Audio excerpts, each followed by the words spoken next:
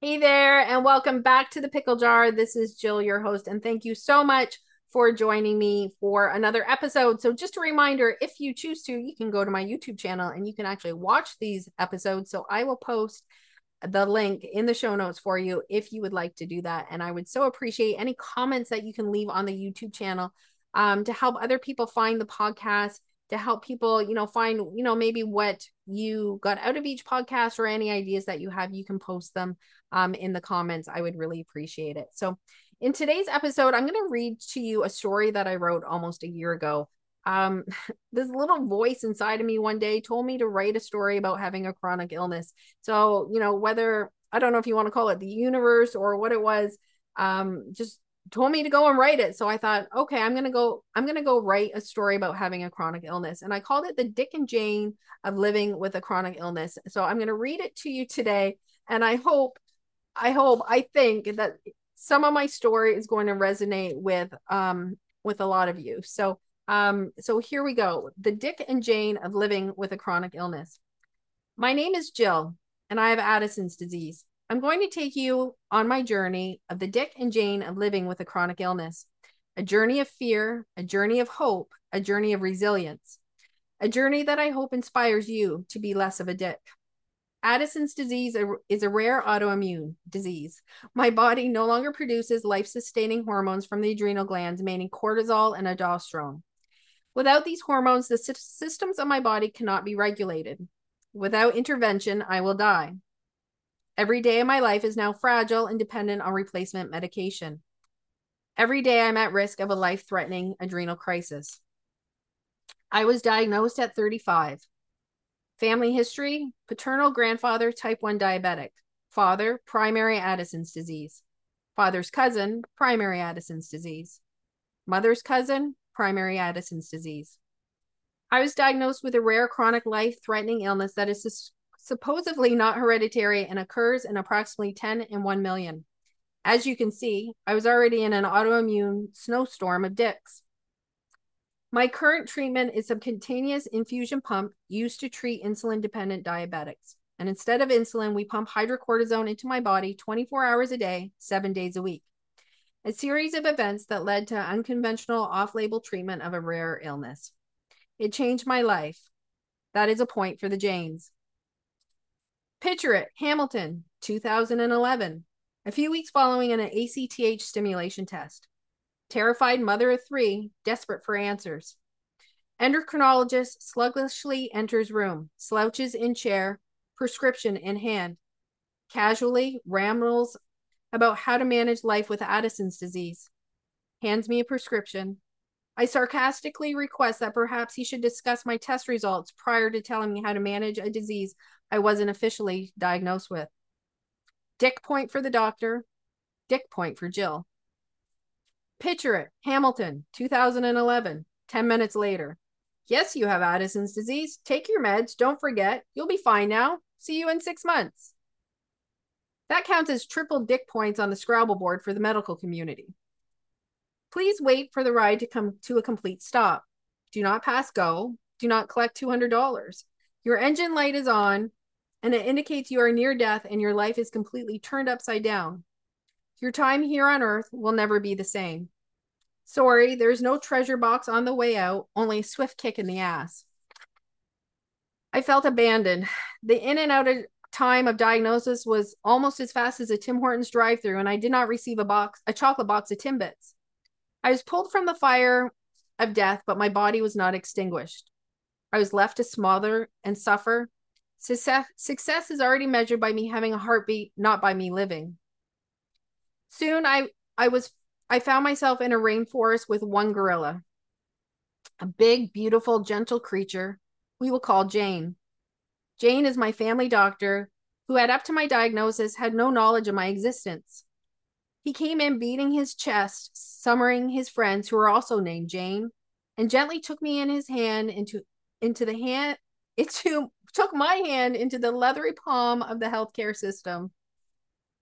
He loaded me on the magic school bus with Miss Frizzle, and together they guided and educated me on my disease, allowing me to evolve from ill to empowered, from patient to expert, from helpless to hopeful. In the last 10 years, there's been questions with no answers, side effects, placebo effects, mental effects, fear, joy, reassurance, and disappointments. The list is long and complex. I am chronically ill, and it is my responsibility to understand how to manage my health. Why? Because I am more than a body. I am more than a heartbeat. I am more than my illness. I am more. Back to the Dicks and Janes. There are dicks everywhere in life. Every culture, every profession, the world is full of dicks.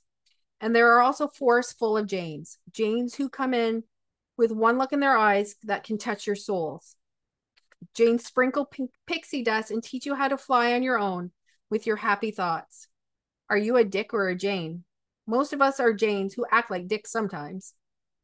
In those first tender moments of being diagnosed with a chronic illness, I was standing at the pearly gates of the healthcare system, ready for the archangels to healing to arrive and spread their wings. But instead, I got slapped in the face with a big dick. I wasn't even allowed on the pre-guided safari adventure through the forest of Janes. Instead, I was let loose in Jurassic Park after the power failure and the gates were opened. My body was kept alive, but my soul was being eaten by the T-Rex. I was fed after midnight and quickly spawned into an unrecognizable, aggressive little beast with a spiky back. But somehow I was expected to have the energy to laugh and smile again, to have the energy to clean my house and watch my children grow. I was expected to have the energy to live a normal life, but instead I was drowning in a pile of dicks and no one knew. My life had been saved. Isn't that enough? I should be grateful for being alive and not having any expectations for living. But I remembered who I was. I remembered what was stolen from me. I remembered myself, and I expected more. The person that I was pre-diagnosed was forgotten in a fiery ring of medical chaos. I was a ghost of who I was, an empty shell. My body was treated, but my soul and my life were discarded. I was left with no energy to call for help. My soul was weeping uncontrollably. I was still dying, but nobody was listening. I went through several different stages of being diagnosed with a chronic illness. First, it was elation. I was relieved. I wasn't going crazy. My symptoms were real and acknowledged. I was hopeful for treatment and having my health and quality of life return. Then there was shock and denial. Reality started to take over as I started being piled on by a bunch of dicks. And then I was expected to accept my illness. Yes, acceptance. The message was clear. I have a chronic incurable illness and my standards should not be high. Accept it and move on. Accept it, move on, just like death and grief. Time heals, right? My first husband died at 26. I was 24. We were married 9 months and 5 days. I was 8 weeks pregnant with our son. Time doesn't heal. Time taught me to hide my pain in a box. I locked that soul-wrenching grief in a box, locked it up tight. I lived on. But I carry that box of grief every day. And some days that box is open and I'm flooded with that pain. It is still the same. It did not change. Time did not heal. Those dicks lied to me. Bob, I choose what's behind curtain number 1. And I want another box. Curtain number 2 must have had the trip to Hawaii, but I go home with another box. This is my chronic illness box. This box is different than my box of grief. In this box, there's a little girl. Her daddy called her Alice when she was little. She loved butterflies and baseball and boat rides. Her dogs' names were Scott, Champagne, and Mindy. She liked to skip and run everywhere, hated spinach, loved Girl Guide cookies, but only the vanilla ones. She loved swimming, playing with her cousins, and watching her grandparents play the guitar. She had dreams. Her biggest dream is one day to have enough money to buy her dad a boat. She simply dreams of a happy life.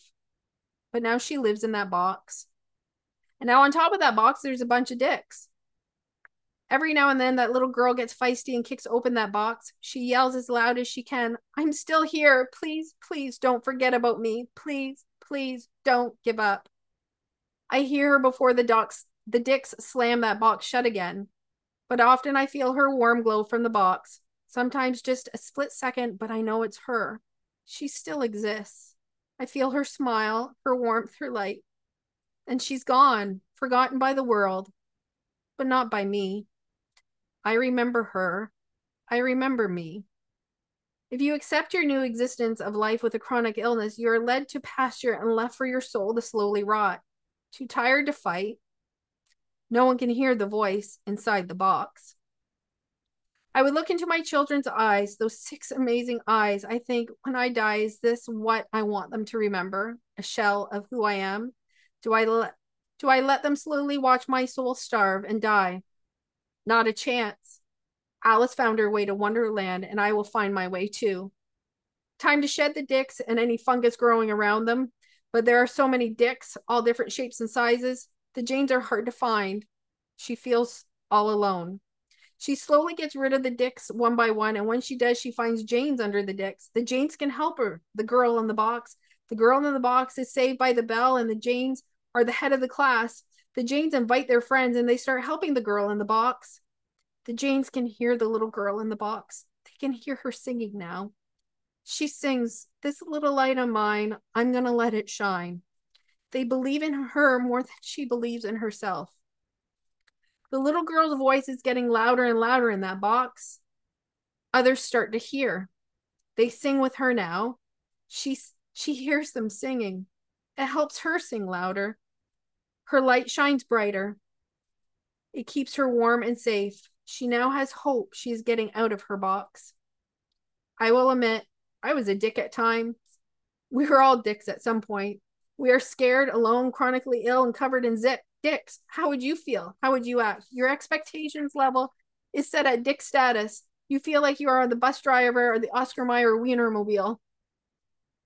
Now, there are also IV poles we lean on, our caregivers. They are our friends and our family. They become our chauffeurs, our delivery systems, our psychologists.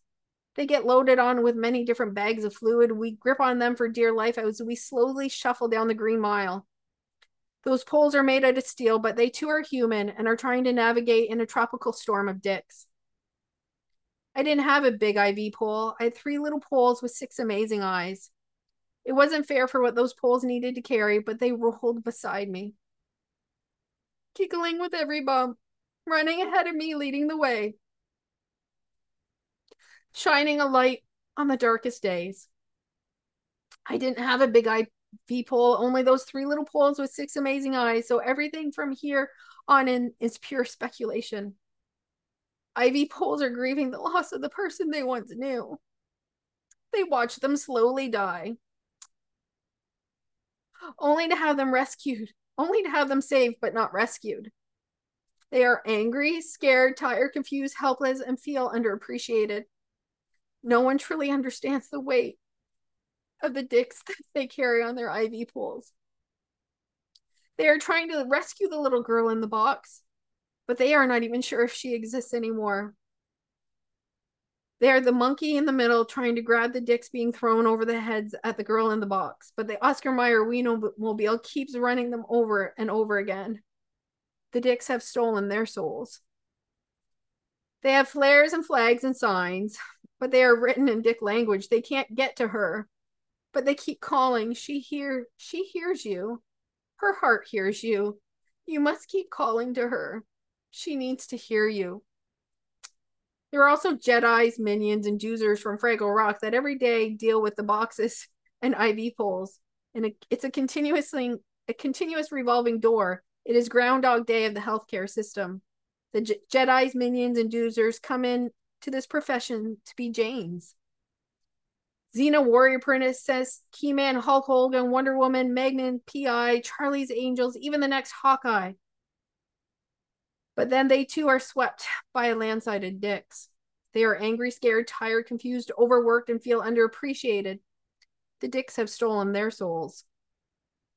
They deal with dick patients who don't follow orders, depend on Google, and expect them to be the fairy godmother from Shrek and be their hero. The box, the poles, the Jedis, the minions, the doozers, we're all together spinning inside the twister in the Wizard of Oz. But it hasn't taken that box over the rainbow. Instead, it is violently spinning her with no hope of learning she has the ability all along to go home. But I ask you, can we take that girl in the box to Oz? She is scared and alone, but she is spunky and braver than you can ever imagine. Let's Helen hunt her into the eye of that twister and send her to Oz. Chase that storm. Take a chance. Take a chance for her. She deserves it. Those little ivy poles with 6 amazing eyes deserve it. Her box is hurtled from the twister into Oz. She lands on the Wicked Witch of the East, and her box opens. She's fragile and weak and timid, but the ruby red slippers make her feel like Alice again. The warmth of the sun is on her face, and it allows her strength to begin to return. She knows one day she will dance and skip again, but first she needs to learn to walk. Well, where do you start? Why, you start at the beginning. You follow the yellow brick road. You follow the yellow brick road. One step at a time, she starts a new journey, alone. Something in her tells her to have faith and follow the yellow brick road. The land of Oz is a new world, colorful and bright. She doesn't know that the little ivy poles, her Janes, Jedis, minions, and doozers are all along the yellow brick road to protect her from the Wicked Witch, the flying monkeys, and save her from the deceiving field of poppies. They will line the road like Care Bears, ready for the Care Bear countdown to make sure she arrives in Oz safely. In time, she arrives in Oz, that little girl in the box, the girl who was once labeled by her illness and sent out to pasture. She has learned the truth about herself and the world. She is more than her illness. She now realizes the power all along was in her, inside that box. She needed boundaries around the Dicks. Dicks do not like boundaries or brave little girls in boxes. It is now the time she clicks her heels and goes home. But before she goes, she remembers.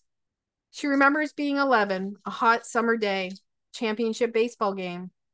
She's playing shortstop, a pair of white sunglasses, a bright yellow jersey. 1 out needed for the win. That moment, she felt so alive, so free, so happy. She runs full speed into the arms of the coach, jumps, wraps her legs around him. She can feel how hard she squeezed him, full of life and excitement. She can still feel all the love he had for her, all in just one moment. It was the best daddy-daughter moment of her life. She then realizes that love was the light that kept her warm and alive in that box. That was the light she carried in her heart that never went out, and that light will burn and keep her safe for the rest of her life. Those 6 little ivy poles with amazing eyes are now growing. They will always pull an ivy pole, but now their poles run smoother and have less bags. We are no longer walking down the Green Mile. The bags that hang off their poles now glow with hope and inspiration. They will always have a mom with a chronic illness, but now they have her, not the disease. Whether you have an illness or not, whether you are an ivy pole or a Jedi, a minion or a doozer, you have a choice. You can drown in a sea of dicks or become your own Jane.